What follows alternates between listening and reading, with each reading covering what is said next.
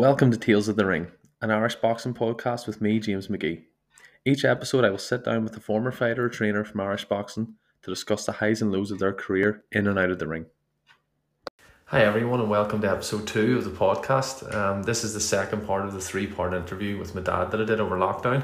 I just want to say thanks so much for the really good feedback that I've got from episode 1. This wasn't something that I was really going to release when I planned to do it, but I thought that it would be a really good episode to put out at the very beginning, and the nice messages that I've received from people is really much appreciated. So this second episode is going to be focusing on my dad, Noel Magee's professional career. It's going to look at how his amateur career finished and then the opportunity that he had to turn professional and move to England. And it's going to take him right through until he moved to the Barn Eastwood stable in Belfast and getting his first couple of title shots. So I really hope you enjoyed, everyone, and please continue to follow the page. If you can maybe give me a star rating through Spotify as well, and just word of mouth, put it out there for anyone that you think would be interested in listening. Okay, all the best. Okay, so after you'd won the Ulster senior title, the plan would have been that you were going down to Dublin to defend your Irish title, but that didn't actually happen. Tell us a wee bit about why that was. Yeah, I'm not sure why it was February or something. I was supposed to defend the Irish title, but I ended up, I got a bad dose of flu and was in the bed for a few days and couldn't go down. So that was that out the window. So around that time, I'd have been talking to my older brother, Terry Magee, my older brother. He was twice Irish champion, and he had moved over to Wales at 16 years of age, and me and him kept in contact. He wouldn't maybe write letters or whatever when I died, but we had kept contact on a pay phone. There was no mobiles in them days. My man couldn't afford a house phone, so I spoke to him maybe a half an hour on a Friday night through phone boxes. He knew the phone box in, I think, the Cliftonville Road. He had a phone at such and such a time when we worked out when I got there, and just kept in contact how the family's doing. And at that time, Terry, he had been professional. I'm not sure on the top of my head now who his manager was at the time, but he had 4 fights, and he had won his first two fights. He had won his first 2 and then lost his second 2, and he said to me that he'd get contact with his new promoter who lived in Stoke, Pat Brogan, and he took Terry on, and Terry started winning fights again. And Terry must have been reading in between the lines. Terry must have been telling him Noel's won the Irish, Noel's won the Ulsters and different things, and he can't defend it. And he must have mentioned my name, the Pat Brogan, this and that. So Terry came back to me and said to me that Pat Brogan would like to offer you, no, if you want to turn pro, but you had to come over there to live in Stoke-on-Trent, and he would get you a job and help to get you a house. And I thought that was fantastic news at the time. My eyes lit up. And you were only 19? I was only 19, but I had you, son, at that time, and no work. You were constantly, I got a bit of labouring work now and again, but you're always out of work. You have to pay your way, plus I have a young son, so it was pressure on, right? Looking back, probably if someone would have turned around to me and said, "No, I'm giving you an apprenticeship for something," I might have took it. And never turned pro? And that's, to be honest, if I really look back on, although I could have just baxed on the seniors, but at that time I wouldn't have had the thing, even because it was Irish senior champion to beat Steve Crowns, but I wouldn't have said I'm going to be a pro. Even though when I was 16, at my career's advice, he gave me advice, or it was what job you want and all, and I was supposed to do a couple of O-levels, but they were the All-Irons when I was 16, and I said, "No, I'm not doing the All-Irons." "Oh, you can't do that." I said, "I am." "Oh," and I was good, but I thought he's maybe going to stop me. I said, "I'm turning pro," and that's what I'm doing. It was the boxing, and But that was the first you said that you didn't. Even, it wasn't something you always wanted to be pro. No, It just I just said that to careers because he's not going to stop me getting down to Yeah, defend my Irish title. Yes. I didn't do my exams, but I won the Irish title, and that's far more important to me. yeah, exactly. Yeah, that's something, yeah. that's some. So I was happy with that. And so after Terry mentioned to you about Pat Brogan and stuff like that, I mean, did Pat Brogan ring you, or I mean, were you going based on what he was saying, or you know, how quickly did it happen where he mentioned this that you were actually then getting over? Well, you see, Anthony and if I was over the first, I think it was the end of March, 1st of April. So a matter of weeks. But I had to go and talk to your ma, and I was going to have to leave and go to England. So, and that was, thank God she stuck with me and says yes, okay. But she also was wanting to get married. Yeah. And there's me with no money, no nothing, no backup, nobody to go here help do bands. So you're stuck. I said, and so I was like a big thing of hope or light. Yeah. Because it sounded like a really good deal if that was the house and job and stuff. Had to give me a house. So the next thing, so Frances had to run it by your mum first, and she says, yeah, okay. What do I said? Frances, we might get a chance to get a house. I'll talk to this guy. So I talked to Pat Brogan on the phone, and that was just the basics of it. Talking to him on, I never met him, talking to him on the phone. Yes, I'll help you get you a house, and I will have help get you a job. And I was just thinking, fuck a job. And there's no one ever turned around and said to me, I've got you a job. No. I thought in Belfast, no one was offering me nothing. So when you have nothing, you have to, and I'm a father, you have to earn a living. You know what I mean? Yeah. So from February of '85, when you were fighting in the Ulster Seniors, May the 22nd, 1985. So it's 3 months later, you actually had your first pro fight in Stoke. It was that quick. You know, it wasn't.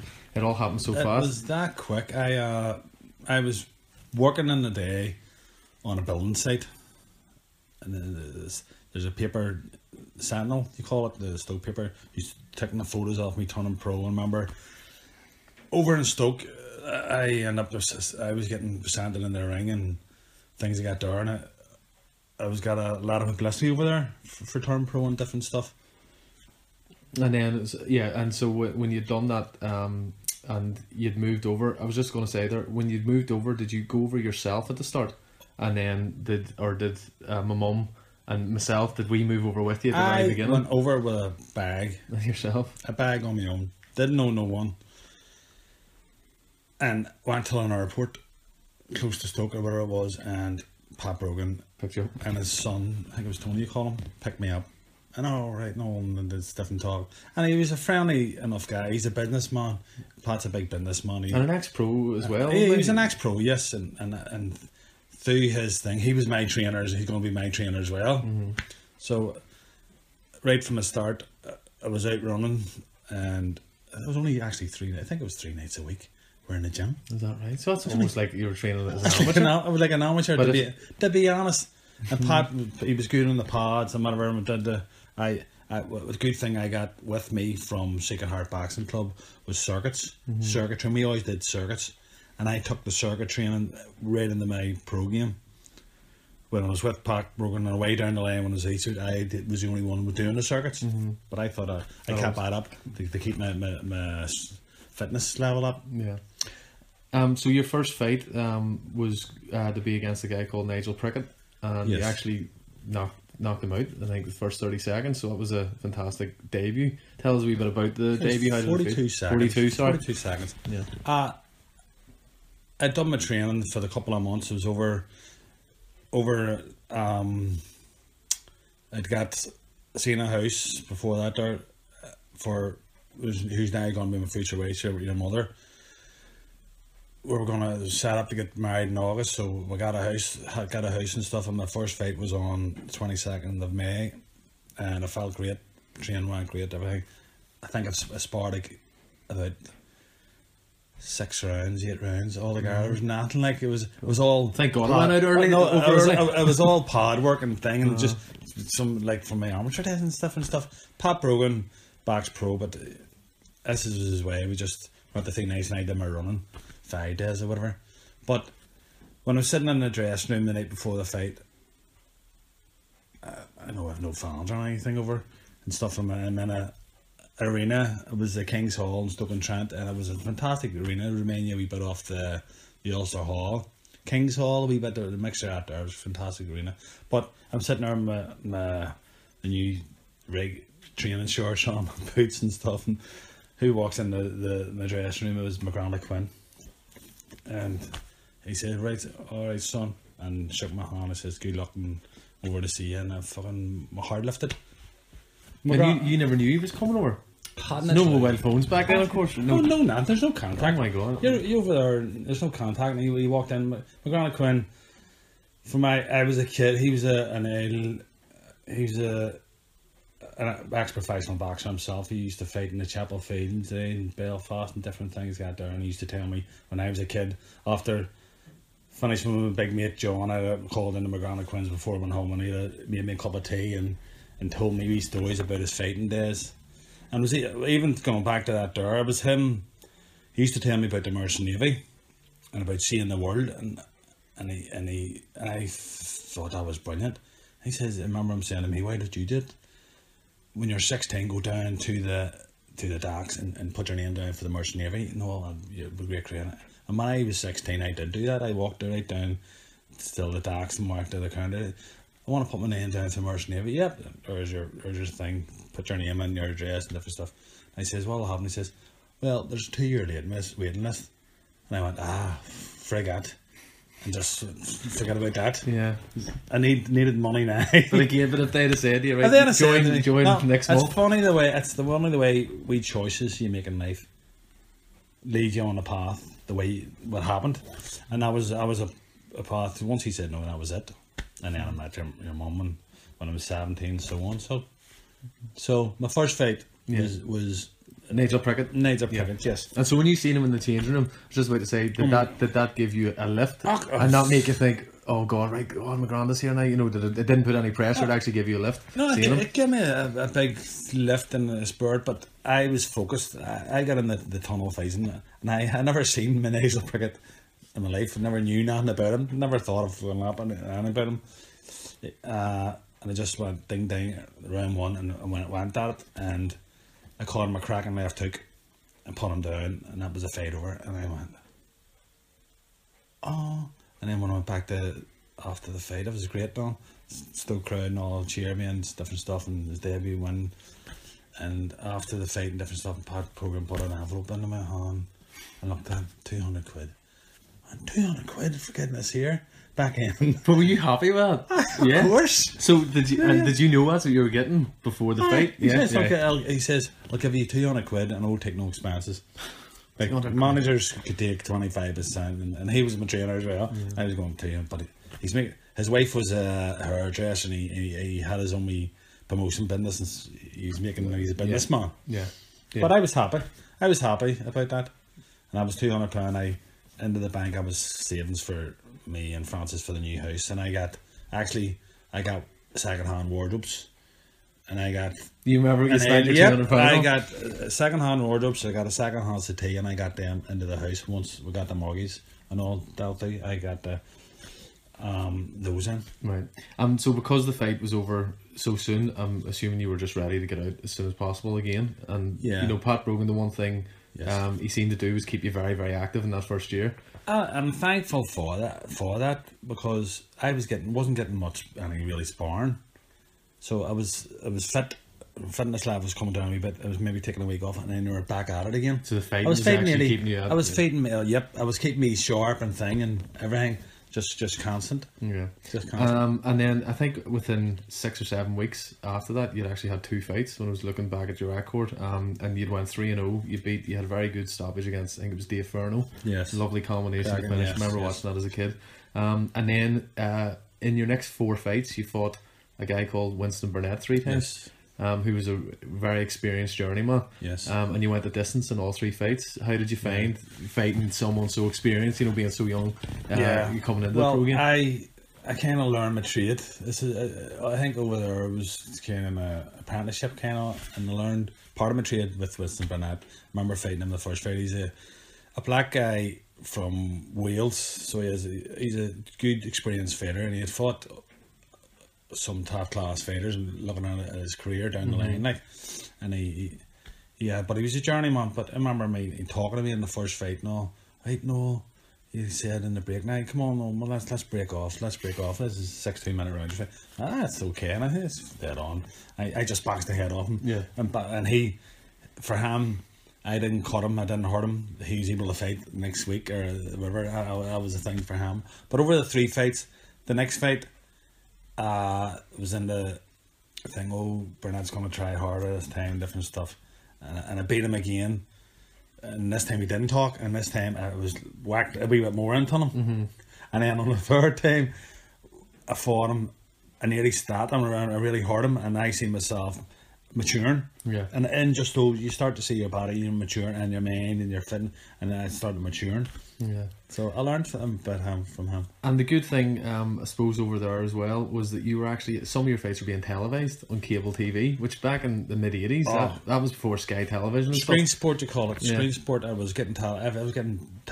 I was getting in the papers. I was over that year, the first year, I was opening wee events and all, getting for charity work and different stuff and all. I was constantly in the paper, constantly. And when my wife or your mother, France, come over, and yourself, we were getting food as the guy, especially when we just moved in. We just moved in, and there's Austrian, they've moved in, and he's working on his labour and different things this year. And I remember John Conte and I think John H. Tracy, like world champions, Yes. were doing interviews and John stuff. Conte, Pat Brogan, had a lot of connections, people he knew, and he had brought them along till his boxing shows, and a lot of those fights I was fighting on was dinner shows, what you call them, all businessmen, different dicky bows and different stuff. Not really an The atmosphere. atmosphere and and different things, no, it's not as great as like a public one, but they would, and he say the likes of John Conte would have been the guest speaker. And I remember actually my second fight when I played Ferno, I remember talking, I was on Screen Sport, and John asked me, alright, no, and asked me the questions, and I was like, this is John Conte, the world champion, and he's asked me, and then so it was really flattering and thing that he was there, asked me questions about my fight. Yeah. And within the first year, you'd actually went 10-0, which was obviously fantastic to be so active. Well, my 10th fight was actually in the King's Hall in Stoke again, and John Conte was there, and this 10th fight was to the public. That's right, yes. And the public and the atmosphere was amazing. The atmosphere was really amazing. That one and the fight. Jeff Reimer, I think it was. Jeff Reimer. Yeah. Yeah. So I was fighting Jeff Reimer, and it was in the King's Hall, and said the atmosphere was amazing, and you just felt the buzz of the place, and they were shouting my name, all different stuff. I was getting myself really thinged in, and thankfully, I stopped him in one round. And John cracking combination. And John just asked me, I think it was coming up this summer, and Noel, never seen you throwing that right hand, different stuff. I was just saying, I remember saying that I was just practicing. We were trying doing everything, the gym and all this here. It was just all the fights. I was constantly fighting. So you're constantly training. Maybe take a few days off and constantly training, taking over and then it's all about getting yourself picking at the right time. You know what I mean? And then after those 10 fights, it seemed then that Pat Brogan was starting to take you down to London. He was starting to bring you to different shows and stuff, because in your 12th fight you actually went to London and fought a guy called Serge Fame, and this was a guy from I think Paddington in London, and this was down in in his pretty much his hometown in the London area. Yes. And that turned out to be a very tough night. Tell us a wee bit about that one. Well, that one, I would say I fought world champions. I fought 4 world champions, 3 real world champions, and Gary DeLeon was a world champion, I think. But out of all my fights in my whole career, this was the hardest fight, Serge Fame, and that was in London. And it was London, their arenas just like the Ulster Hall, they're in Tappy, and the atmosphere is unbelievable. And Serge actually, the fight went the distance, but I think it was the 3rd or 4th round, Serge put me down. Anytime he hit me at times with the right hand, it was like someone hit me with a hammer again, and it just went right down my toes. And then I think in the third or fourth round, I remember, I just went down my knee and took a count. I just seen a flash and just took a count, took a couple of deep breaths and got myself the guy. But when I got up, looking back on the video, I got back into him straight away, and I end up putting him down in the last round with a crack on my sweet left hook, and then get up and he's the fight went the distance. It was a great fight, and actually after the fight there was a guy called Terry he was a world champion. Terry Downs, I think it was. Yes, Terry yes, Downs. that's right. He's a world champion. He was, he's British. No, he's British champion. Yeah, is that what it was? But I think he had a lot of fights, and he actually came into the dressing room to me after the fight and says, "Congratulations, Noel, on your fight," and different stuff. He says, "Keep getting the spuds down you." He was for the crowd. It would have been a cracking fight. Yeah. At times it was back and forward. Yeah. No, it was a real tough fight. Excuse me. Your 13th fight, because I think, if I remember right, you'd fought Jimmy Ellis in your 11th fight. Yep. And you'd went the distance, and you'd fought Serge Fame, and in your 13th fight you fought Lenny Howard. From London again, you had to go down there. Who was actually, I think it was a cruiserweight. He was a cruiserweight. I give it away. I think he must have been a stone or something. Yeah. And when he was stripped off to the waist, the muscles are everywhere out of his ears and everything. So you thought this was maybe going to be another tough fight, you know? I see the two fights previous. One was against Jimmy Ellis. It was a tough enough fight, and I had to work hard and went 8 rounds. And this isn't his hometown around that thing. And I beat him, and Serge Fame is his backyard. He was from London, and I beat him. So I'm going, I'm going to get myself as fit as I can, and keep my toes and backs. But the fight ended in 39 seconds. Yeah. I think and that was with the count. That was with the count, and that was my quickest one. And there's no greater feeling. See, going back to one thing, Serge Fame, there's no greater feeling for a fighter. Serge Fame's went the distance. Every bone in my body, upper body, hurt, especially around the head, the ears, everywhere. The bruises, in your ribs, hair, everywhere. I remember in the next day with you and your mum, son in a restaurant, and I think either your man touched my hair, my head, and I'm sore. I was just in pain, and I took away, the good right, and then with Jimmy Ellis, I was tough enough fight. It wasn't as much pain, but I said, I went for another fight and getting that over, and then you get your purse. You get your same no matter what. But I'm saying you're getting paid whether it goes 30 seconds. Whether it goes 30 8 seconds, rounds. no matter what. But when you have stopped them and you're coming out of the ring, you go on having an couple of fights. You're just full with adrenaline and thing, and this is great. I've won, and I'm going home and buy more things for the house, pay the mortgage and different things, and pay and keep on top of my bills. You know what I mean? Yeah. And that fight against Lenny Howard, because it was a fantastic left hook. Yeah. You sort of hit the canvas very hard and you knocked him out. I remember when we look, I would always be one for, I would have always looked at your scrapbook and stuff and seen things, but that win seemed to really project you well up in the British rankings. I think, because of how devastating that knockout was, and because Lenny Howard was heavier and stuff, that then was putting you up maybe in the top 5 in Britain. Were you at that stage thinking about the British title, or did you think to yourself, look, I'm 20, 21, whatever age you were at that time, did you still feel you were a little bit away from that at that stage? All along, I was always there and when you're turned pro and start buying the box man, seeing the stuff you see your name and there's 40 odds, there's 30, 20, there's in the top 10 now. You just start to see yourself progressing. You know what I mean? So I just say, well, hopefully I'll get a shot at the British title, because I'm at it now. Yeah. I'm at it. Over that year, I lost my job, the wee job, the building job, and then I worked in the pot banks, and it was only for 6 months. They were kind of just usually for 6 months, and then that was it. So you were on the dole and just trying to make a living, and it was tough. Yeah. To get the bills paid and different wee things got there. So the more I was fighting I was doing, I was earning, at least if I hadn't got a job. Well, after the Lenny Howard fight, I actually didn't fight again till 6 months. And at this time, my wife, your mother, was pregnant with Haley, and she wasn't happy.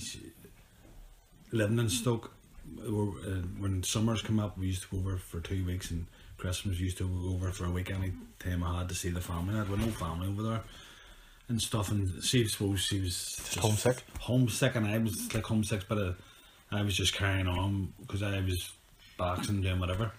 But we decided to just pack up and go home. So we did. And when you were going to go home, were you thinking, right, okay, I've had these 13 fights here, but I'm just going to have to move back because, we're not happy? Did you think that you were going to be able to stay no. with Pat Brogan? Didn't really know. I talked to Pat Brogan and was saying, because of Francis been homesick and I just had to go back with her, but I still want him to manage me, and I would try and get my brother Patrick to help me with training or something, and then come over a week before the fight, which I did a week before the fight. And that was that right? And there wasn't much. It was like kind of a rush kind of thing. So we're 6 months. I was taking over and different stuff, and then he said to me, "Well, I'll have a fight for you against Jimmy Ellis again, the King's Hall." And I constantly trained and took over, and after 6-7 weeks before the fight, to put the training up and different stuff. Got a couple of wee spars. Ian Maguire, my ex-sandwicher trainer, actually helped me a couple of times. He got me a couple of wee spars. And you're only talking a couple of spars, same thing. But I trained hard. I was always a hard trainer. Always put the effort in the gym. Yeah. So I did. So that kept me on the road work and all. So that led up till I fought Jimmy Ellis. Yeah, and that was a rematch. And I came over a week before the fight, and everything was alright. Just the hard trains over, just shit at backs and skipping and stuff, and fought Jimmy Ellis, and I actually this time fought in the King's Hall again, and the open big crowd was there again. It wasn't a dinner show, and it was a great atmosphere, and I actually stopped Jimmy Ellis this time. Right. And I think it was in the 7th. Aye, that's so right. I actually stopped him this time, and I just, that was a good statement. All along, I felt myself maturing. I'm a light heavyweight from the 17. I felt myself maturing and feeling, and was winning them fights maybe 12-7, 12-5, 12-5, and I felt really strong at that time. Yeah. So at that stage, when you went 14-0, there was, I think your 15th fight, there was a big opportunity because you were going to be on ITV. There was then this, I think there was a show coming out in the evenings and stuff. Fight night, wasn't it? Yeah. And so your 15th fight was actually, you were going to be fighting your first foreign opponent. I think it was Johnny Held, and that was going to be on TV, like a big sort of breakthrough for you. But that turned out to be your first defeat. Yes. So how did that come about? How did you feel in that fight, or how did that fight go in your eyes? What happened at the time is the same. I was training my brother Paddock for a play till he's helped me out, and I got a couple of these spars. Ian Maguire has helped me with a couple of spars, a couple of guys he knew. But it was just, I know myself, it's just you're not getting there's enough sparring, and then I'm not sure how long after that their fight was even the distance or the time. I think that was it was still in 87. It was towards the end of 87. So I think when you'd fought Jimmy Ellis in August, I think that was in the sort of autumn time. Yes. If you're looking back in your career, maybe October, November. Yeah. Well, at that time, thankfully enough, I think I worked in a what you call an ACE scheme. And this was back in Belfast. Yeah, an ACE scheme, and they want to give you time off to go to do. When I went to England and stuff for fights, which was great, thankfully. But it's just that it's not all the things you're talking about, having to go to your old amateur club, getting a wee spar here, getting time off. It's the preparation. I suppose if you look back now, if you look at ones coming through now, ones that come through from the amateurs, you've got all this MTK at the moment where they look after them. They've got sponsorship. They're not having to go to work. The stuff you're describing, it's not really the best preparation to go in and have fights. Big time. It's just big time. It's not. But go back to the fight against Held a week before it, or a couple of days when I got the boat. I got the boat over to England. I was doing the same thing. I was going to go over a week before the fight, but a week before the fight, even on the boat, I got a dose like a flu bug. Mm-hmm. I just felt my body not feeling great. And Pat Brogan, being my ex-trainer but manager, says, "Okay, maybe." I think I'm not sure why. I says, look, I think I says I'll be okay or whatever. See, I sweated her out in bed for a couple of days. Right. 5 days before the fight, and I wasn't sweating in bed, and you're not gonna earn any money. You're thinking big shows on. So you didn't want to pull out. I didn't want to. I kind of wanted to pull out. I says, no, you just say to yourself, might be all right, might be. And the bug was still in my system when I fought Jimmy Hill that night. When I fought Jimmy Hill that night, I wasn't myself. I wasn't Noel Magee, the light heavyweight thing, the way I was. And the fight went the distance, and I thought it was a close enough fight, but he got the decision. And to me, I thought I should have got the decision. But it was a half a point as well. And he was an away fighter. He was the away fighter, which I was disappointed with, and it came to thing like, I'm an away fighter anyway. I'm from Ireland, and I'm fighting over there. But they took me on board, being in Stoke at times, and a lot of people still come out and see the fight. I think Jim Watt and Reg Guttridge said that they felt that you deserved to just about win it that night. I thought, honestly, I just about won it, but I didn't get the decision. That was my first defeat. Yeah. So after that first defeat, obviously you'd have been very disappointed, but you were actually given an opportunity to go abroad for your 16th fight and go to Paris and fight a guy called Rufino Angulo. Well, the thing was, me and Pat discussed it on the phone, different stuff. He says, "Noel, you're going to have to come back over to the England 6 weeks. We'll have to work it out." Because of the Johnny Hill fight that he found. Yes, he said that 6 weeks. 6 weeks. And I was saying, yes, exactly, that's what I have to do. 6 weeks in a training camp. Yeah, because it wasn't... In a training camp, so I ended up, when I went back, I was in the same fair play to your man. Like, I had to leave her again. I had to leave you and stuff, and at that time, there's no... You're only going to a phone box one night a week, and for 15 minutes or whatever, and how you doing or whatever, and there's things. So I was lonely. She stood behind me, so I'm thankful for that. For me now, trying to follow my dream of become, I started to get the thing. I'm in the top 10. Not sure then either Tony Wilson was champion or whatever, but I could see that I maybe have the beatings of him. I think you'd also around that time, did you spar Tom Collins too? Who was once I went to my base camp then was Liverpool Kirby, I think it was, and there's an old trainer, Charlie Atkinson. So from there, 5 days a week, we went 5 days a week. I was getting sparring with them lads. Yeah. I was light heavy, but it was better. But still better. Sparring was better than nothing. Sparring was better than nothing. So the fight after Johnny Hill, once you've moved to Liverpool and you've got in a better camp, Pat Brogan was given the opportunity to go to France to fight Rufino Angulo. Did you know anything about the guy at this stage? Knew nothing at all. He just says, I'll get you have a fight abroad. I went over 6 weeks before the fight and stayed in Liverpool, as I say, and used to get the train from where I stayed in Liverpool up to, I was out running in the morning, 5:30 in the morning, and then you got the train. You went back, went to bed, get breakfast, and then you got the train from about 12 and got the gym for 1 or whatever. The way I worked out.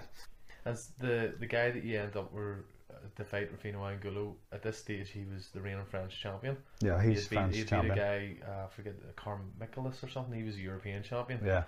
Previously, and he'd beat him, and he'd actually just went 12 rounds with Virgil Hill for the WBA light heavyweight title. So that's for that to be your fight after losing to Johnny Hill. That was a tough fight for you to have over in Paris. How was the experience of going abroad and having the fight, and how did the fight go as well? Well, come back just a wee bit to Charlie Atkinson. He, with his camp, I was getting a sparring, which all fighters need sparring. You can't go carry on without getting actually sparring. But I was getting sparring constant, and he also showed me 10 days before the fight, Noel, cut out your long runs and just do sprints. And I did. Kirby, we were beside a track over there as well. I was able to do sprints up and down the tracks, and they cut it down after 4 days before the fight. Then you did no running, and you let your strength, your legs come back, and then the way it worked out, when you peaked, you were like a friggin' you're ready to jump. You had so much energy. So he showed you how to make sure you're peaking on the No, night. through that door, he helped me with that door, and that did help me in my training preparation big time. And when I went to fight Angolo, I'm thinking naively, Pat's just could pick me some opponent that I can beat. So I was very naive at times. So I was through my Just trusting. trusting your trainers and your manager are, especially your trainers, they look after you in that ring. But I remember I was over in Paris, and I remember the weigh-ins with Angolo and different stuff, and the atmosphere was great. No, it was a big thing over there. So it was.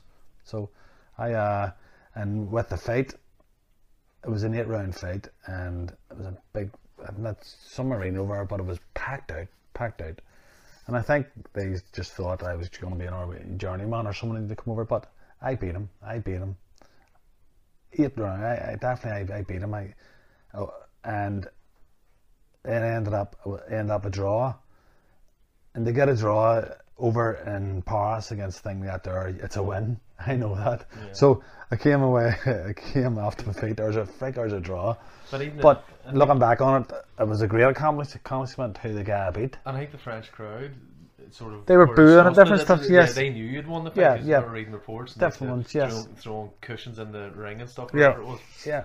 I just outboxed Angolo that night. Yeah, but that draw, it was as good as a win, because back here, I remember when you read the reports and stuff, that was a fantastic result for you. And the thing about that was, Angolo's next fight after that draw, he fought for the IBF world title, because he was actually ranked number 2 in the IBF when you fought him. Yeah. So that draw, he was still able to fight for the world title. Yeah. You know, before your fight and after. So definitely that was a fantastic achievement to basically beat him and get that draw. Yeah.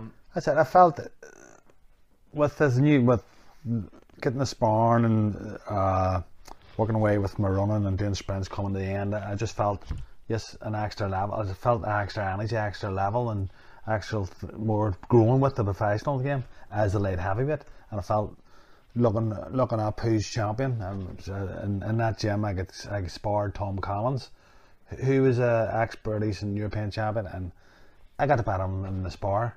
You know what I mean? And then a new thing, and I'm going right, hoping for like the next shot. Yeah. And we were talking earlier about the Johnny Health fight. It was supposed to be on TV, but because you lost, I think you remember you saying they didn't actually even show it that night. No. But your next fight after the Angulo fight was against the American fighter called Mike Brothers, and that was going to be on fight night again. So this was another opportunity that you maybe didn't take the last time because obviously with the defeat. So you were going to be on. This time I'm over 6 weeks and just. I actually stayed with Judas Clary Monday. He's in his house, so we got rented off this guy, and he had went away at the weekend. But Monday to Friday, we're up running and stuff, and going up to the gym and sparring and different stuff. And I fought a guy called Mike Brothers, an American, another big black guy, American, and ended up I stopped him. I think six rounds. And the 6 rounds, and I felt great. And although because I'm constantly training and different things, my weight was coming down a bit. I was only weighing stone 2 or something. For that one, but you see, to me, looking back on, I never got no advice in nutrition and different stuff. I was eating dinners just a wee bit extra. I wasn't eating enough to be a strong light heavyweight, to keep that strong light heavyweight, because you're constantly training, and at times my muscles was thinging away. Because you wouldn't have walked around sort of 13.5 stone. No. I was always around 13. I was around the 13 stone mark. You know what I mean? And then in between things, you're working and you're labouring and trying to earn a living. Yeah, and I remember with that Mike Brothers win, because it was a very good one. I remember you got interviewed in the ring by I can't remember who the commentator was. Jim Watt. Jim Watt was a commentator. The guy that was presenting he asked you, and I always remember when I watch it, he sort of says, they're talking about Noel, you fighting for a world title win the next year. Yeah. And even knowing you, I know from your expression, you were probably taken back, like where's that came from. But was that a shock? I remember you were starting to they're mentioning world titles before you've even fought for a British No, title. here I was completely out of thing with my manager at the time, even saying that I was thing for world titles. It's 'cause maybe because you'd obviously beaten Angulo, but Ah. at the same time you knew yourself. I here no. My main thing was the win, either the British or an Irish British or the Commonwealth, or not even Commonwealth. Commonwealth was a big one out then. You know what I mean? But I wanted to get there. I never says. I just say I think that's after my trainer. But we never discussed anything. I guess it was me. I was seeing him get myself higher up in the British ratings, and just the fight. I remember maybe even starting it, just the fight for the British title. That's a big thing. It would be an amazing thing to do as it was going along as a professional. You know what I mean? Yeah, absolutely. And so after the Mike Brothers fight, your next fight turned out to be a very tough one because you were giving away so much weight. You were talking about your weight being so light, but you were actually supposed to fight a guy I think called Keith Vining, who was another American that was going to come over, and this was going to be on TV again. Yes. And he dropped out on near enough the eve of the fight, and they put you in with a guy called Ian Bullock, who was a cruiserweight. And that night you gave away, I think, 11 or 12 pounds, basically a stone. Yeah. And that ended up, that was a 10 rounder as well. I I think think it was your first 10 rounder. 10 rounder, yeah. And that ended up being a draw, that fight against, and it was in Hull as well, so they chose a guy from Hull. Yeah. Which, tell me a bit about that The fight. same thing. I won the fight. I thought I won the fight, and they've given it a draw. But there's me, the guy from Ireland. I'm still fighting all around the place. I give it a draw, and I think Jim Watt mentioned that he thought I should have got the decision in that. But he done the commentating. He done the commentating on a lot of my fights was on television, and Jim Watt to me is as straight as a die. Yeah. I've seen him doing interviews on other fighters, and he tells us it's straight. Yeah, but giving away £12, that's... This guy went on to fight for the British title, so he did. A cruiserweight, Johnny A Nelson. cruiserweight, Johnny Nelson, he did. Yeah. He did. So I was disappointed, but as a draw and earning a couple of pounds. Yeah. I mean. And then from there, your next fight was, I think, against, was it a Belgian guy, Monsieur? And this turned out to be a fight that put you out of action for quite a while because of a terrible cut that you got in your eye. That fight, I think it was the 5th round. It was stopped from a cut. And now, because of the rules, it's a frustrating one because now, after 4 completed rounds, that would have went to scorecards because of accidental head clash, whatever it was. But that actually was a defeat on your record. I was disappointed, very disappointed at him because I felt great, and as I was winning every round, and getting stronger. And I seen him, and the clash of heads, my eye was cut, and the referee, my eye was open like a wee face, like a big thing. But I didn't get too much blood in my eye, and I was wanting to box on, and the referee says no. And that was it. That was it. So I was very disappointed. You had to get a lot of. Did you get plastic Stitches. surgery or stitches? Or No, I got stitches in the dressing room. In the right. In the dressing room, there was no needle getting into my thing to freeze it. The doctor just started straightening away and things like that and tired it. Yeah, and that kept you out for a decent amount of time. Did a few months with Look that at your record. I think it's about 7 or 8 months. From that fight. So you're getting longer between the fights and stuff this time. You know what I mean?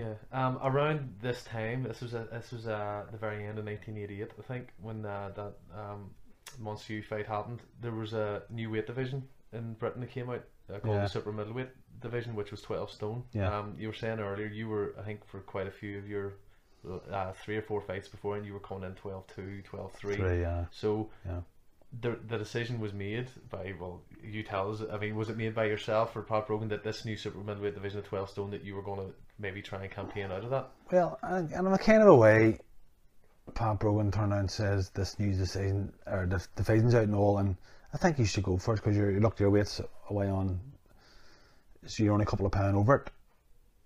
And looking back, I just says naively, okay, and then we'll make it a wee title, share that there.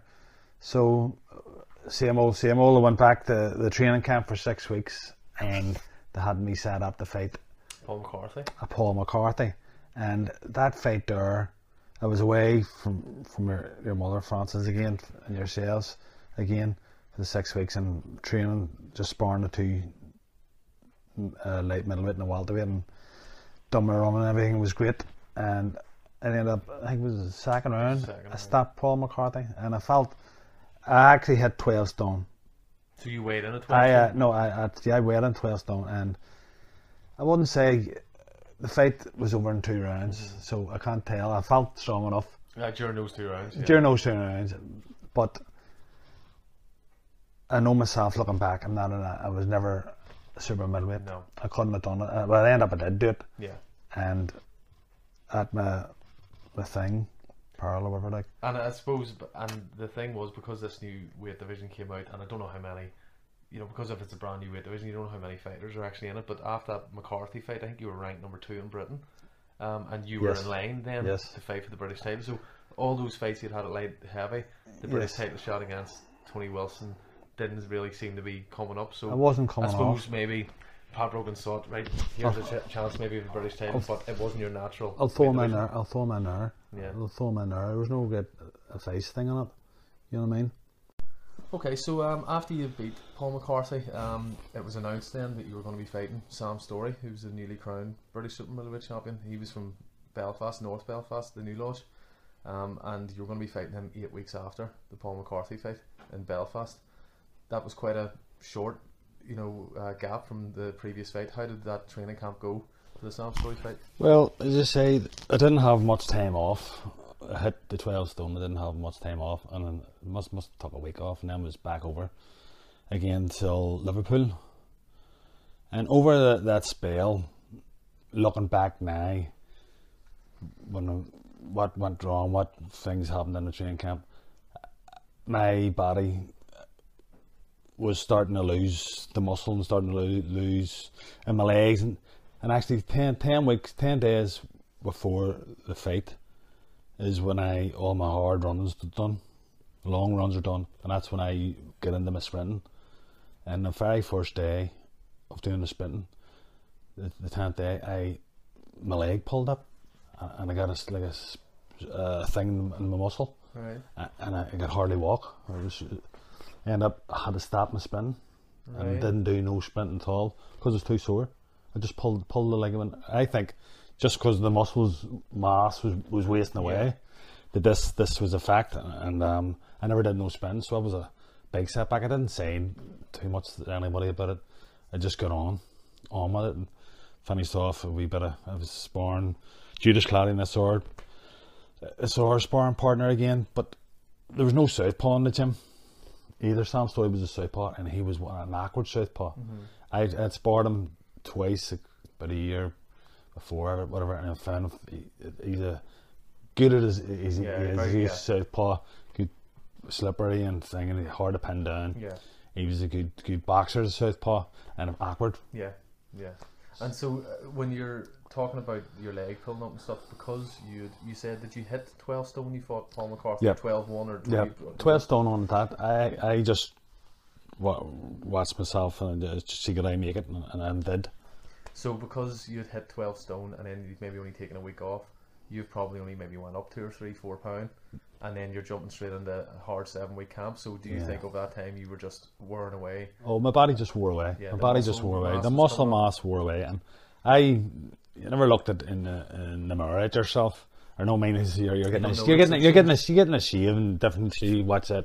My stomach, my 6-pack wasn't looking too bad, but the rest of my body, over that time, was wearing down. But surely looking back, your coach and your team should have been monitoring your weight, because especially with it being a new weight division, the fact that you were light heavy, they should have been looking, saying, right, Noel, here, boom, you're slightly under 12 stone here, 3 weeks out, right, you need to eat more. Yeah, that's what eat that more. Never happened, no advice on that at all. No advice. I was eating. I was never really hungry, but it wasn't eating enough. I know now, looking back as a sportsman, sports champion, sportsman, I know nutrition's a big thing in your diet and stuff, and I just wasn't eating enough, and I wasn't. And if you take your clothes off and you're in your boxing gear and stuff, to me, the trainer or the coach, the manager, sort of said, "Here, look the thing you're getting." Very lean, you're looking, Because looking back in any clips I've seen of that, I remember I seen a clip of the the press conference and stuff. And I remember when I seen it, you know, saying, "Oh my God, that your face looks so gaunt. drawn in. You just didn't look Gaunt. yourself." The one thing I was going to say as well, this was a big fight in Belfast Big because time. it was a big derby. It's like a derby. It's two Belfast Did lads. that add any extra pressure? Because although you were in Stoke and stuff, but with you coming back to Belfast, this was the first time your home fans would have seen you. Yes, You'd been away for Yeah. what, 4 or 5 years. Yeah. Did that add that extra bit of pressure too, that you were having to fight someone, you know, very close to Yeah. where you were from as well? My instinct, believe it or not, my instinct inside told me kind of not to do it. Yeah, you never really had a good. I feeling never, about it. and I never had a good feeling. It was one of the first time. It's like, but you just go with your, you go ahead and all you can do it. It's a good opportunity. It's a great opportunity Your and gut, take maybe. it. But my gut feeling and say my instinct, I think instinct's a great thing. Yeah. But looking back on it, I should have listened and just say no. Look, I'll do fight. I'll stay a light heavyweight. Really, but in the long run, I know in the long run, looking back, it all worked better for me. Yeah. I had to go through the pain Yeah. and the hurt, but I moved on. They moved you on. know what I Yeah. mean? And so you came over a few days before the fight from England. Yep. And you wouldn't have seen my mum. You wouldn't Nope. have seen a lot of your family for quite a while. No, there's another 7 weeks. Actually, your mum was on her own, no, so it was tough for her. Like, Yeah. And how did your family notice that you looked different? Was there any, you know, or you know, at the weigh-in and stuff like that there? down at the weigh-ins, I remember my young brother Eamon and Patrick. They were, "Nolly, all right? And everything all right?" And I says, "I'm all right, okay. How you feeling?" "I'm okay." But you just, it's inside still. Yeah. I'm going here when the day of the weigh-ins of the fight, I got up that morning and Barney and the coach at the time and Pat Brogan, I got a pair of bathroom scales. I think it was a week before the fight, and my weight was low. I think it was under 12 stone then. The week before. Oh yeah, a few pound under. "Oh, you'll be all right. You'll be all right." That's all right. Maybe 12.9. It was 12.10. "Oh, you'll be all right. Oh, there's no problem. You making a weight." But there's problem with me making a weight. A week before the fight. No, that's the attitude. But the morning of the fight, Pat Brogan and Charlotte said, "Right, no, we pair of bathroom scales. Oh, here to jump on MR," and I weighed 11 stone 6.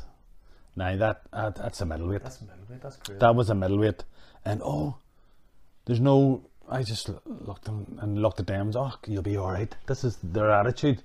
This is their attitude to me. I shouldn't pull out of that fight. I know it's everything's done thing, but the week before it. That's 8 pound under the. Yes. Of a new division that you'd never really campaigned in, which is even more. You know. No, I never campaigned on Yeah, it. 11 stone 6. So what I did, they give me. I got water and tea and stuff because then days you weigh it in the day of the fight. Yeah. And when I get with the water and the tea and stuff now, I got myself up to 11.9. Which was still. No, 5 pounds. it's not. That's not me draining off to try and think here. But so, I think looking back straight away, the 10 days before the fight, when sprinting, I used to love the sprinting, get the real buzz out of it, and get the thing with my leg muscle pulling. the signs are. Yeah. This first signs of something's wrong here. Yeah. So we'll come to the fight itself. Yep. Ulster Hall was packed Yep. out, massive crowd. It was on TV. I think it was going to be on ITV late Yep. that night and stuff. So big event. It was a big fight in Belfast then, so it was. Yeah, and when you went into the fight, when the first round, when I've looked back and watched it, you actually had a very good first round. How did you feel at the very beginning of the fight? See, after the first round, I started getting a pain in my leg. The first round was good. I just went straight out into my stride, but I was on anti-tank. Once you got to the mid rounds, it's sort of quick. Kind of 3-4 rounds maybe. two rounds. Yeah. I just felt I didn't feel 100%. And looking back on it now here, if I could sit there in the corner and look at myself in the corner and say, "Fucking not a wonder." Yeah. You know what I mean? Yeah. But my manager and my trainer were very brave, pushing me out there. Oh yeah, of course. Pushing you out there. It's their job to look after you, and they just kept pushing me out and Sam was an awkward fighter anyway. Yeah. So it's not a wonder he did beat me. Yeah. Not a wonder. Yeah. And anyone, thankfully, it didn't get hurt. Yeah. Well, Too physically? Sam, if you look at the fight, I suppose Sam's work rate is very high, but he's not a massive puncher. So No. at least, thank God that night, I suppose, in a way, you weren't in with Yep. a concussive puncher. Oh, Really I would have been damaged, really damaged if it was a real tough, hard puncher. But my heart just kept saying me, going me out. It was my heart. Yeah. I was still trying. You were still I was trying. still trying. I was still trying. No, you're just trying. But Your footwork. everything, it was starting to dry. If anybody, I've never actually looked at the full fight. I've seen a few rounds of it, to try and then once, as I say, I look at myself, I go, for frig's sake, get out. You shouldn't be in that ring. Yeah. You know what I mean? So the fight ended then in the 9th round. Tell us a wee bit about that then. The tank was empty, and I was pushing myself and pushing the corner. Myself popped me out. Really, I think I should have pulled out that fight after the 3rd round, when my leg and all was dragging. But a voice came into my head. I got a few punches to the top of my head. Next thing, a voice came in my head and said, "No, that's enough." Just boom, and then I just dropped to my knees, and I got up. And the referee didn't stop that fight. I just turned my back and I just walked to the corner, and I had enough. And I'm so glad it did. That voice did come in my head, because I could have been badly hurt. Yeah. So when Physically, after that fight, I could have, anything could have happened with boxing when it goes. I never want. No, you don't want to end up in a wheelchair or anything like that. But the right thing for me to do was get out of there. Yeah. And when that fight ended, obviously you'd been away in England for 7 weeks. You went back home. You then were, with your family over Christmas. After that fight, did you know what you were going to do next? I mean, how hard was it to get over? It was so hard. It was. My dad was a great help. My dad was a great help. He came round. Me and him used to go out walks. He loved walking. I love walking dogs and stuff. And he was a great help. He says, "No, that wasn't you, son. You were too thin. You're dragging your leg." Yeah. And I says, "I know." 10 days before, he says, "Well, I seen you dragging your leg, and you were that thin. That wasn't you, son." And then saying, "I know. I'm a light heavyweight. That's what happened. I ended up only 11.6. 11.6. He only had 11.6 the day of the fight." And he couldn't believe it either. So we talked, and I got trying to get myself ahead and praying and what to do now. I'm out of work. I've just lost a British tail, and you go, "Well, what do you do?" Yeah, it's not as if you've a job to go back to. No job now. Did you contemplate not boxing again at that stage? Was it at that sort of point where you were thinking? Well, that burning desire Was still there. is sitting there still. I mean, it's still boiling over. What did I do? But what did I do? And then my dad was out walking, and your granddad, and he says, "Why did you ask Barney Eastwood to take you on?" I said, "Frig." And I says, "Yeah, I will do in January." Yes, November. So between that, and we had to get the doctor and all out, and the doctor, after the fight and all, because I was that drained, and there's lactic acid in your legs and different stuff. That's what's happened. You were too light and too thin over there. But so I knew then. I wasn't a superman. I ended up only a middleweight in that fight. The way the camp went, I know it just wasn't eating enough. It wasn't phased enough with nutritions and stuff. I didn't take a break after the McCarthy fight. Really, they put down an extra weight on. And the day of your fight, you should be coming in level, as close to that weight as be as strong as you can. And I knew I'm a light heavyweight. I'm gonna have to start building myself again. So I get back into my bulwark with Charles Atlas, exercises and drunk milk and drunk thing, and started building my body up, train, running, wee circuits and stuff, and just between I had a few weeks off, or maybe a month, a lot of weeks off. Yeah, over Christmas. But over Christmas and stuff. But I just started building on my body and my muscle, and started building my body up. And myself and my dad phoned Barney Eastwood and Barney in January, the beginning of January. And sorry, and Barney Eastwood is Barney Eastwood was Sam Story's manager. Yeah, So no, he wasn't. Even and his promoter. He was his promoter, not his manager. He wasn't his manager. No, he Sam had a different right, manager. He was his manager, promoter. yes. But Barney at that time. But he was in his camp, his gym. What I was going to have to do, I was saying, well, I'm going to have to go into his camp, into that camp where they thing that trained to beat me and whatever. Yeah. So it took a lot of grit and determination myself, and belief in myself to say, fuck, look, I'm going to show that I wasn't me in that fight. You know what I mean? Yeah, I'm sure that was because was Eddie Shaw was Sam Eddie Story's trainer? Eddie Shaw, God rest him. He when I went in the gym, I talked over with Barney, me and my dad for a play him. He went with me and Tony Baker, Barney Eastwood's right hand man, secretary, and we talked over, and yes, Barney was going to take me on.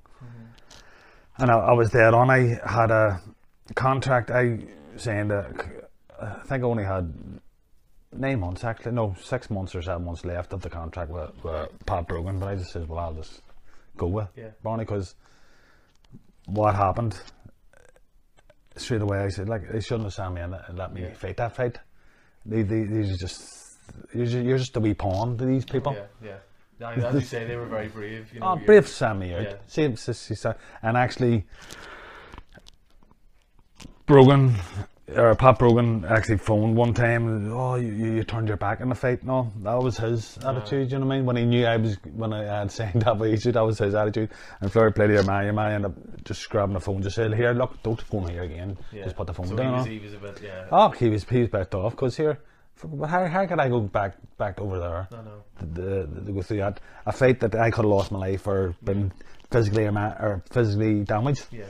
There's no way, so that's it. I just cut the slate clean with him. That was him funny, me and him finished. But also for the last couple of years, travelling over to England for 6-7 weeks out there, I'm sure that was a strain on your marriage. Yes, 100%. Having your gym, 2 mile down the road or whatever in the city centre. Yes. At home, that there would have made a difference to your. Big time. Just your happiness in yourself. Big time. You see, now, at that time now, when I'm joining, I signed up the join. Barney, I'm also out of work. Barney's gym is at 1 o'clock. Yeah. And there's not many people you're working for. They'll say, oh, you can go off and go to the gym for 2 hours.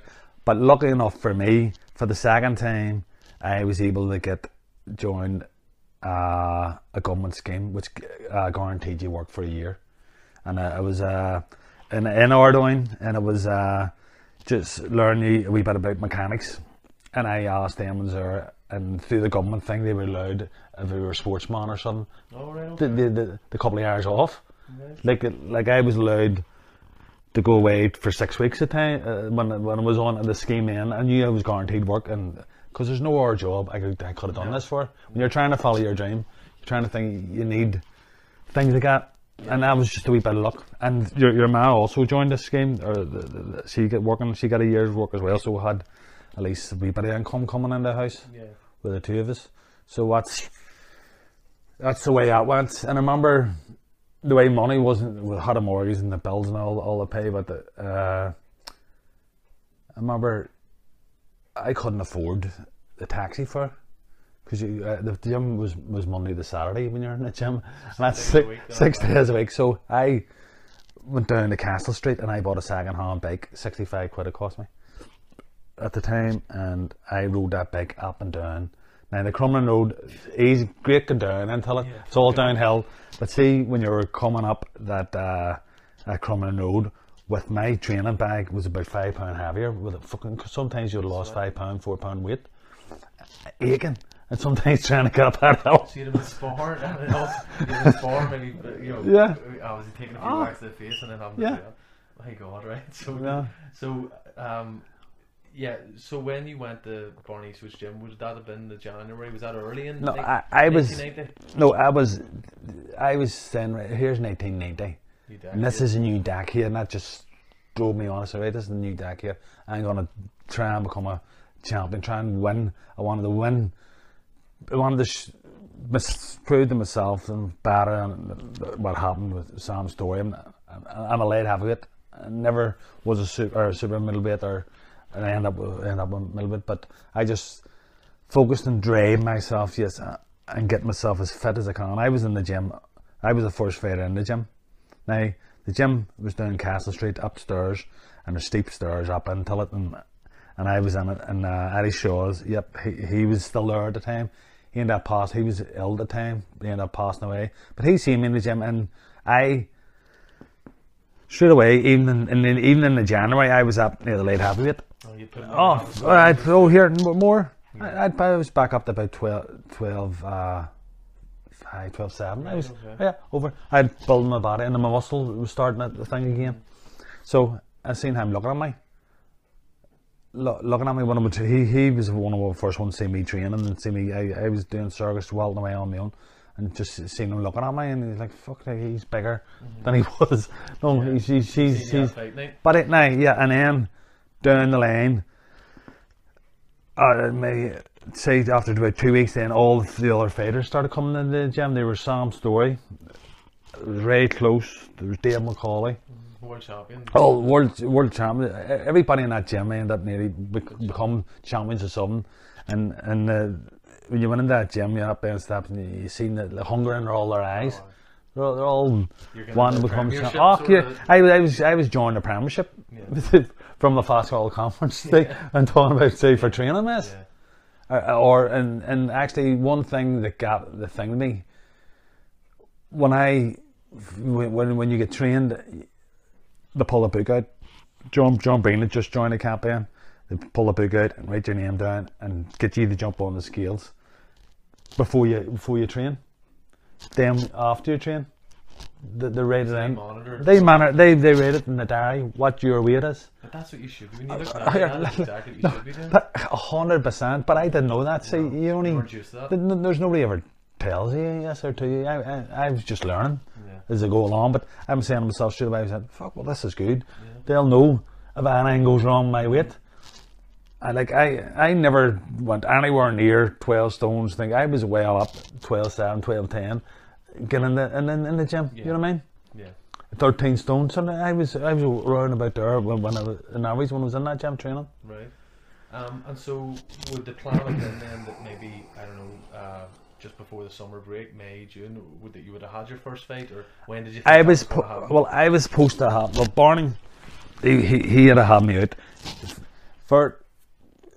He was running shows every lot of months. Yeah. At times we're spoiled. Belfast was great for being a fight there because there were so many builds coming out, and there were world title builds, there were European title builds, all big builds. I think now people don't appreciate, like I suppose at that time it was just that was the norm there. Yeah.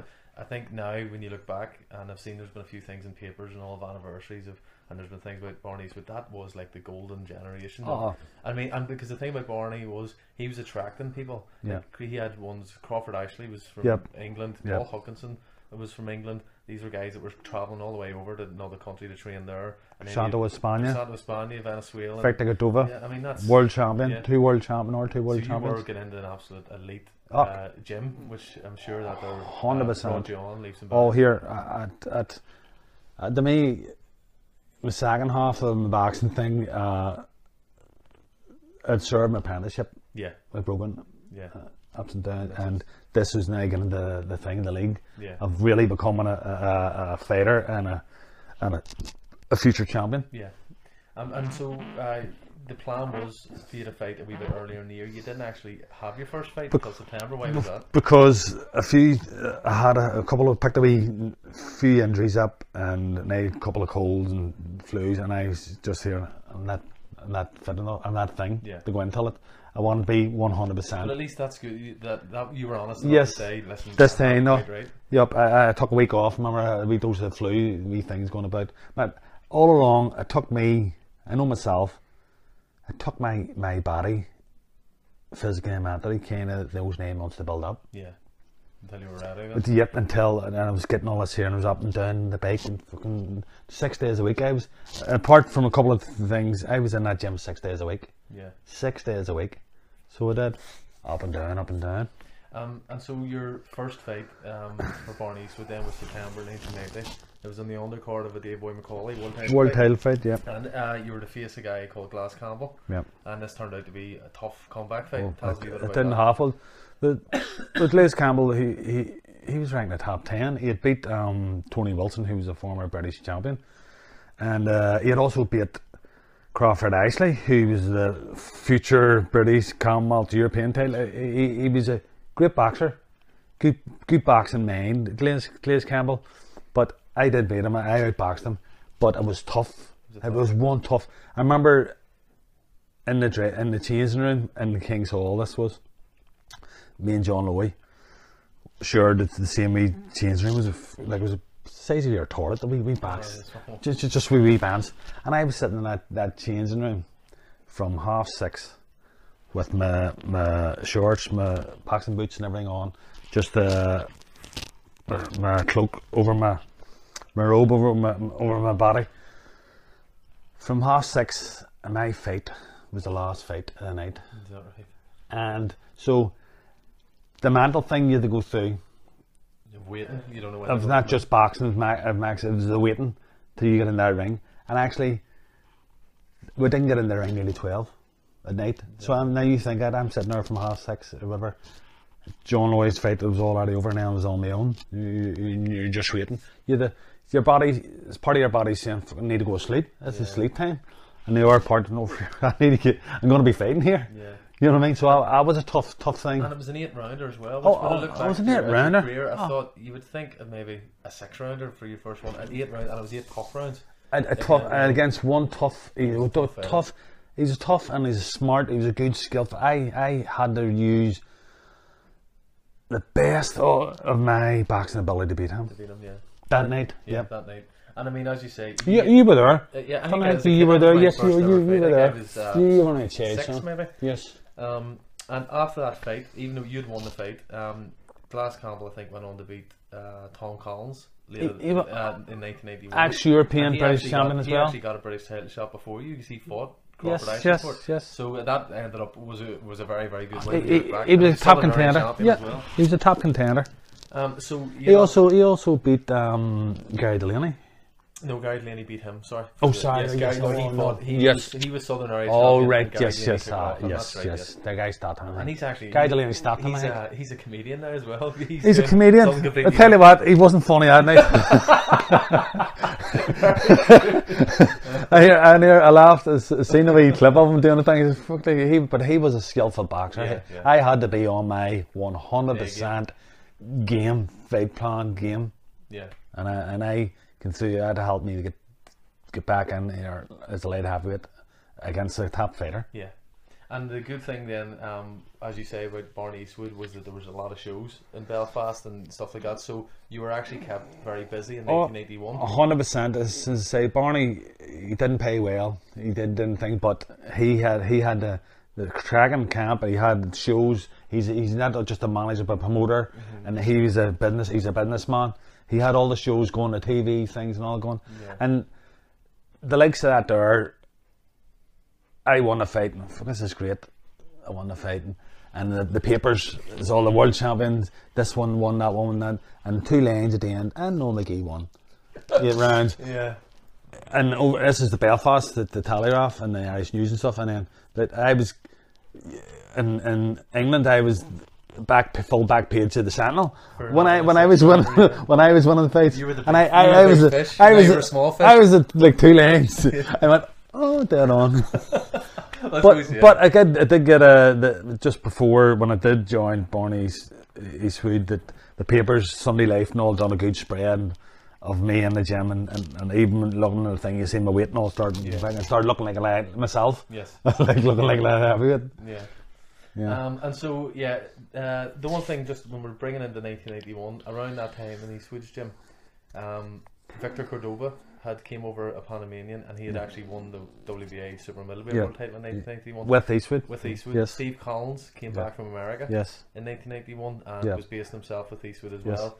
Ray Close he was getting ready. Well, 1982, 93, Yeah. he became European champion, so Yeah. he was right there. Sam Story would have maybe have just lost his British title. He did. Yeah. Yeah. But I mean, around your weight and at your weight, super middle and light heavy with Crawford Ashley.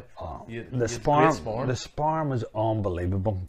It's top quality from British, Commonwealth, European, World Champions. I was in that ring, sharing that ring with them all, and at the very start, it was Sam. When maybe 4 weeks, 3 weeks, I was sparring Sam Story, the guy who was thing. But my weight was up again, and I was feeling better at sparring him, and I was sparring very close. I was sparring between the two of them, and over that 9 months, me and Sam and Ray Close and stuff were sparring, and I was getting stronger and better. And I remember one of our last spars for Sam, and I put him down with a wee hook. And when I got out of the ring and John Breen was taking my gloves off, he says, "No, the fight's over with Sam." Do you think, looking back, were you maybe loading up a wee bit, or you were just maybe wanting to show yourself? Well, this is the guy who beat me, and I'm saying, here, look, this is the light heavyweight. This is, you didn't beat the real. Yeah. You beat a shell of me. Yeah. So there was maybe a part of you that was wanting to really. Yeah, I'm showing him and I'm showing here. This is Noel Magee. But I suppose the John Breen and the Barneys in the camp, these are all their fighters, and it's like, here, listen. Yeah. How long? In there, no. So they end up to stop at sparring. Yeah. Okay. Yeah, but which is understandable. Yes, I understand that. But then who was a sparring? Next thing it was sparring Victor Godova, the world champion. And I mean, he was a fantastic world champion. He was a fantastic. He's a southpaw, but he's a skillful. But I enjoyed sparring him because Victor, unlike Sam, was a southpaw. He was an awkward southpaw, but Victor was Victor was relaxed, and we were relaxed, and it was like we chess match. It was a great thing of a wee chess match, boxing him and sparring him. I learned a lot from him, and the way he was very cool. Yeah. One of these Panamanians, very cool. Fighter. But he did, and I enjoyed. Me and him had great spars. Yeah. Great spars. Really helped me develop again as a better light heavyweight. And another fighter that you'd fought before that you would have sparred would have been Steve Collins. How was that? Because a lot of years have passed since Steve Collins came into the gym, and he's pushing on to be. I think he had just lost. He had lost the world title fight. Yes, he fought very well in that fight. Yes, he did. He did. So it wasn't too long before they got me in sparring Steve, and I held my own. I more than held my own. Steve at that time was super middleweight. Middleweight? No, middleweight, semi-weight. And I was and I remember Bernardo Chaga is also one of the trainers in the camp, and Bernardo Chaga, one thing about him, he didn't. John Breen was the main trainer. No, took us in the pads and stuff, and Bernardo took to the world champions. But Bernardo, walking into the gym, he always had a big smile on him, and he used to do he liked a bit of magic and stuff, and he made you feel welcome. He's one of those characters in the gym you need. I know the gym's a hard graft thing, but you need that wee bit of crack and a bit of banter, and he had it, and he always had a big smile, and I appreciating him for that. Like. Yeah, no, that's good.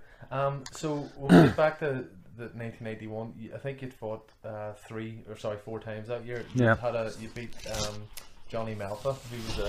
He fought for the British title in middleweight, and he moved up, and you beat him on points. You beat Simon Collins, you beat Roger McKenzie. So you were winning on points, but when you look back now as well, that was you just building that confidence again, and that was you getting these fights. Towards the end of 1981, you'd won 4 fights in a row. I think you beat a good American, Frank Minton, as well. Frank Minton, I stopped. Yeah, Frank tell us about that there. No, I stopped. Okay, I was in the Maysfield. I hear we were fighting in the Maysfield. Maysfield was a good arena too. But in the Maysfield, you liked fighting? I did. I loved fighting. That was a good place to fight. Frank Minton here, I just threw the count. I think it was the second round. I think it was the third round. Was it the third round? But I just let the combinations go, and I ended up just stopping. Yeah. And then here it's just. And he had a good reputation. I think he fought for the NABF American. So he was a good stepping stone for me. Yeah. So he was to build my confidence up as a light heavyweight. The very end of 1981, there was going to be a big opportunity for you to fight Tony Wilson. who was a former British champion. The one, remember we were saying before when you were Yes. Sam Story fighting 89. I'm sitting waiting, wanting to fight the likes of Tony Wilson when it was with Pac Brogan, and it didn't come off. No. I know it was number 2 and number 3 in that division. Yeah. It just didn't come off. So that fight came up, and it was down in Dublin, the National Stadium in Dublin. It was one of my favourite places to fight. And I'm so glad that I did fight in it as a professional. Yeah. Steve Collins topped the bill.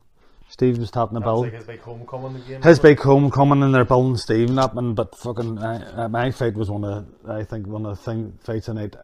Stole the show. Aye, because and Steve actually said that. I not only did I beat Tony Wilson in Dublin, but I stopped him. There's not many fighters that have ever stopped Tony Wilson, and I just knew by watching him, if I catch him, keep throwing until the referee stops it. Yeah. And that's the way the fight worked out. I was out back. I think it was four or five rounds. No, it was 3 rounds. 3 rounds, but I was out boxing him, Yeah. and I was just that wee bit sharper on him. I was the size, a wee bit sharper on him, and then the time I caught him, and I remember saying to myself, if you catch him, because I've seen him getting catched before, and then his head and going, and I was going, if I catch him, I'm going to go, oh, That's up right. like, and that's what it did. Yeah, because the funny thing about that fight And was the year before was the infamous fight he had with Steve McCarthy, where Steve McCarthy Yes. had him going on the ropes. And Yes. he was bobbing and weaving, and his mum came in Yes, to the ring that's and right. hit Steve McCarthy with her shoe. Yes. And Steve McCarthy ended up losing the fight because the referee said they had to box on after this, and he Yeah. refused to come in. So remember, there was that there, but maybe you seeing that he was caught that wee bit, you just completely stepped on the gas. I just knew. Yeah. Once I just had the thing, the game plan. If once I catch him and he wobbles, then get on top of him and keep throwing until the referee stops. And after, I remember, after winning that fight, I jumped right up the top of the ropes and saluted the crowd, and then jumped to the other side of the ropes and saluted the crowd. I never felt so. I was like a winning the title to me. Because you knew you'd beat a British. I you had knew beat you the were good. champion. I'd have beat the champion. Yeah. Who was 3 times British champion. He had the long set belt outright, and I'd have beat the champion. And that thing said to me, I can't do it.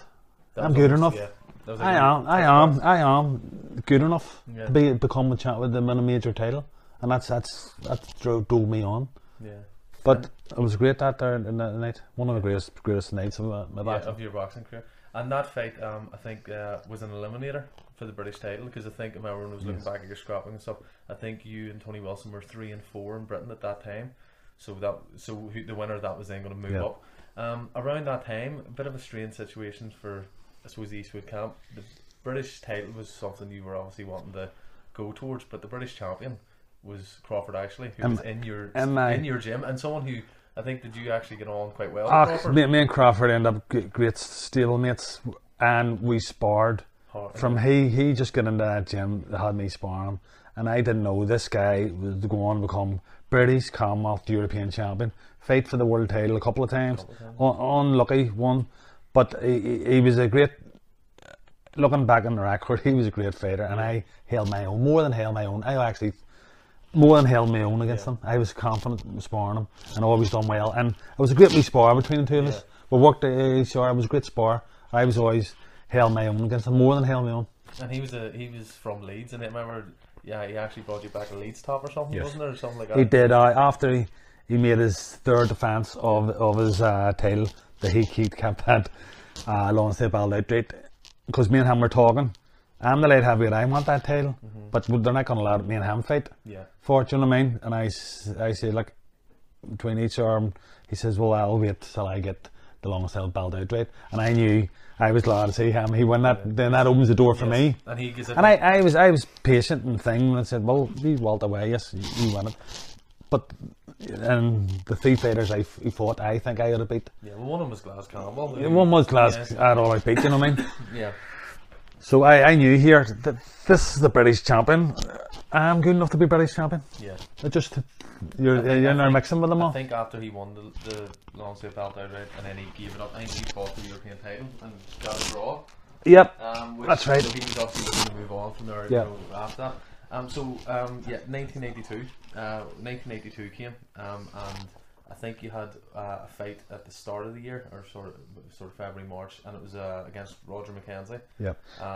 Roger McKenzie was a a big cruiserweight. He actually The- was heavyweight at Southern Area. Oh, yes, he was a big puncher as well. Yeah.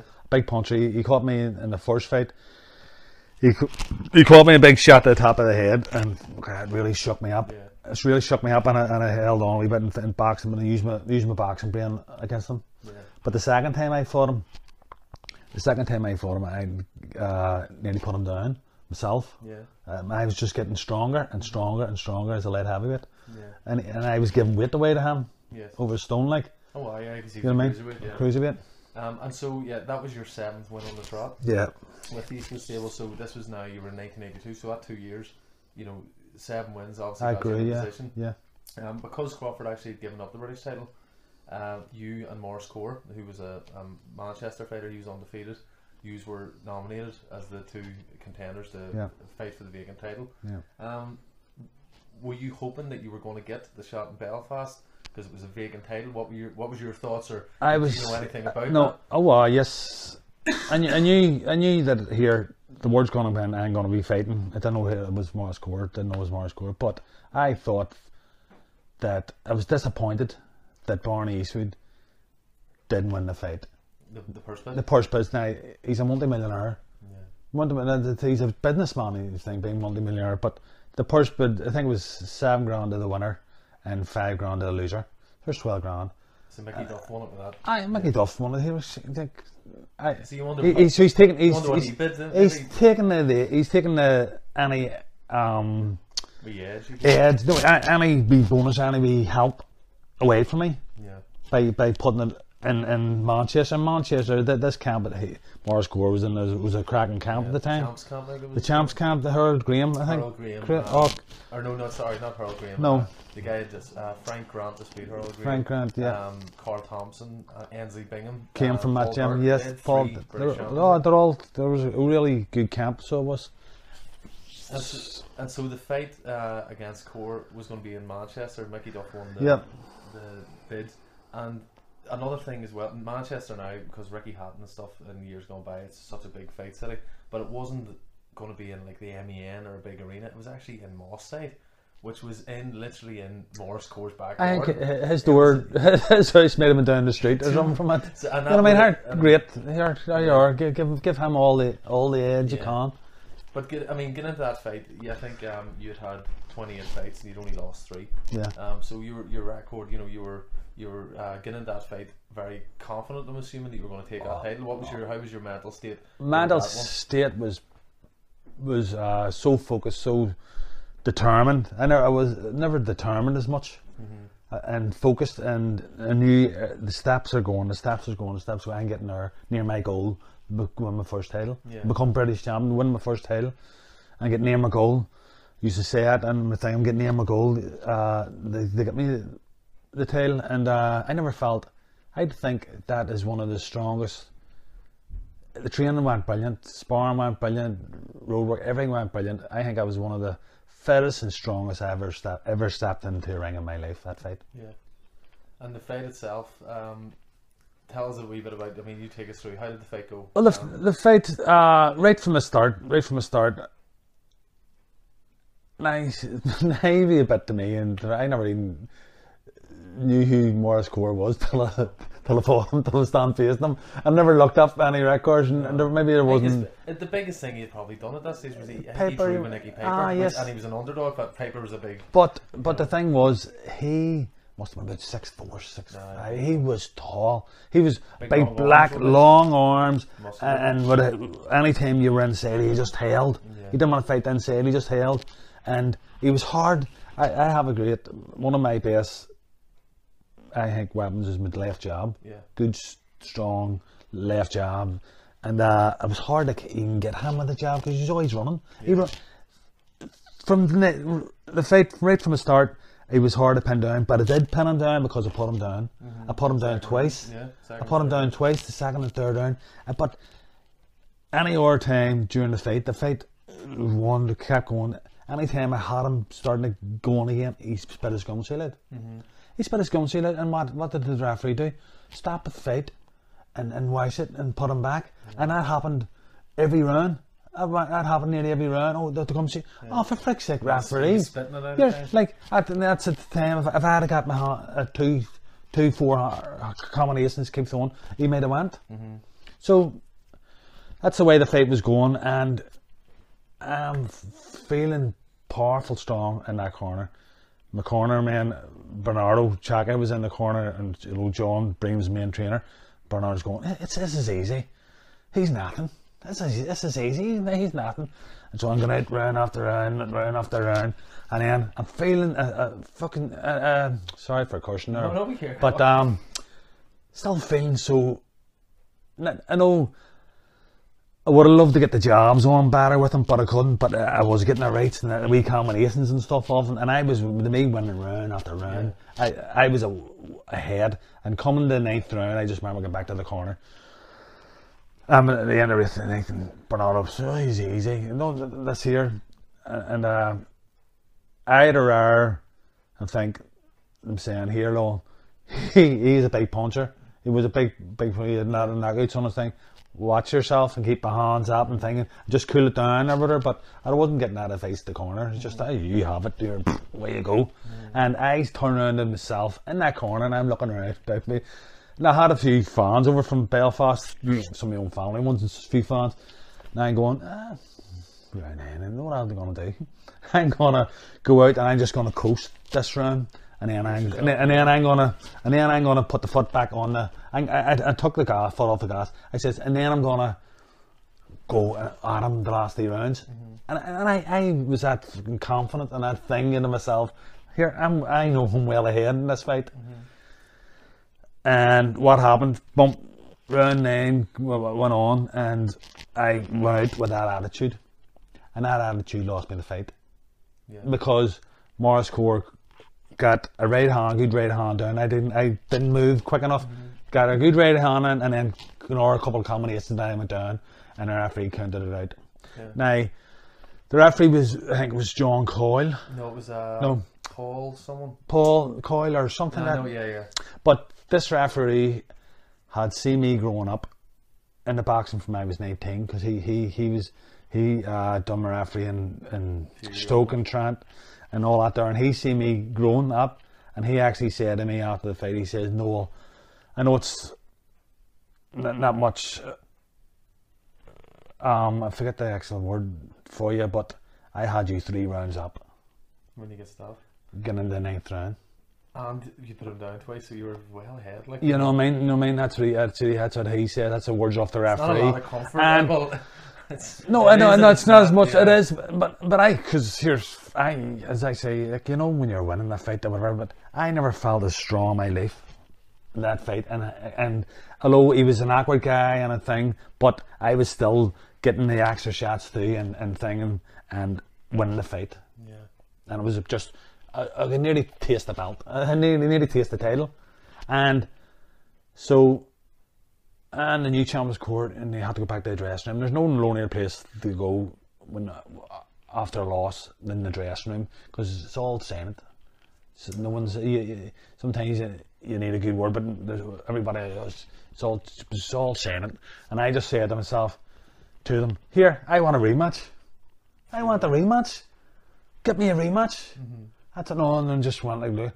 And then looking back on it, they were going, I'm saying, fuck me, like how long it took me to get that, and what I had to go through to get that, and I could get as a rematch, but there's no chance.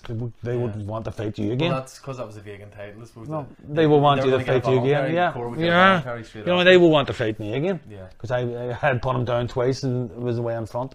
So that was it. So I went to bed there earlier at night and just prayed and just have to get back to the board again. But that one, I suppose, it was really hard. It hurt me. It hurt me because I never. You felt like you let it slip. I should have been champion that night. I was good enough to be champion. I was a better fighter that night. Remember a thing of Core talking about that fight one time about his career, because he retired early enough, and he says, "Oh, I was a bit nervous." And I felt like saying, like, "Here, you're a bit nervous. You were put down twice. You were getting beat. No, trying to here. No way. The better fighter lost that night. And he got, and any other wee edges, like getting the fight in his backyard, in his home fucking place, in his hometown, and spitting the gum shields out and getting a rest time. Yeah. These things and all these things, yeah. Maybe. But the thing about that fight after, at least you didn't feel that it was the same as the Sam story? No, I was you a had to take time to build yourself. You were ready to go again. No, I'm ready to fucking go back. Okay, so that's the end of part 2, everyone. Sorry about the abrupt ending, but just trying to stop it at that point before we move on to the last part. I'm going to release that in the next week or so. So again, just please continue following the page and tell anyone about the podcast you think would be interested. See you next time.